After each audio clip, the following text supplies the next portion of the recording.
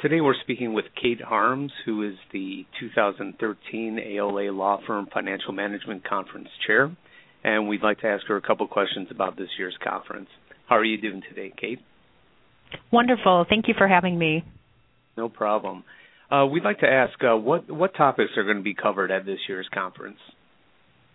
The Planning Committee has selected a well-rounded lineup of sessions to help attendees improve both personally and professionally.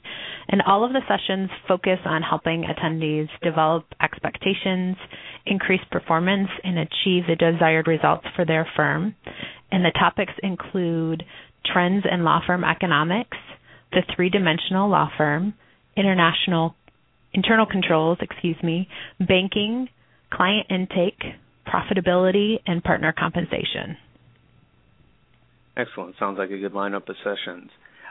Can you give a couple insights as to who's the ideal person for attending this conference?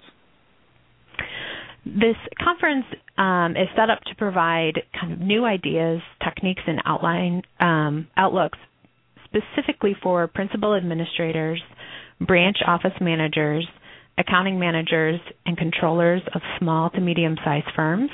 We know that many administrators in small and medium-sized firms wear many hats in their organization, so this conference focuses on giving those administrators the education and best practices they need to be successful in those financial roles.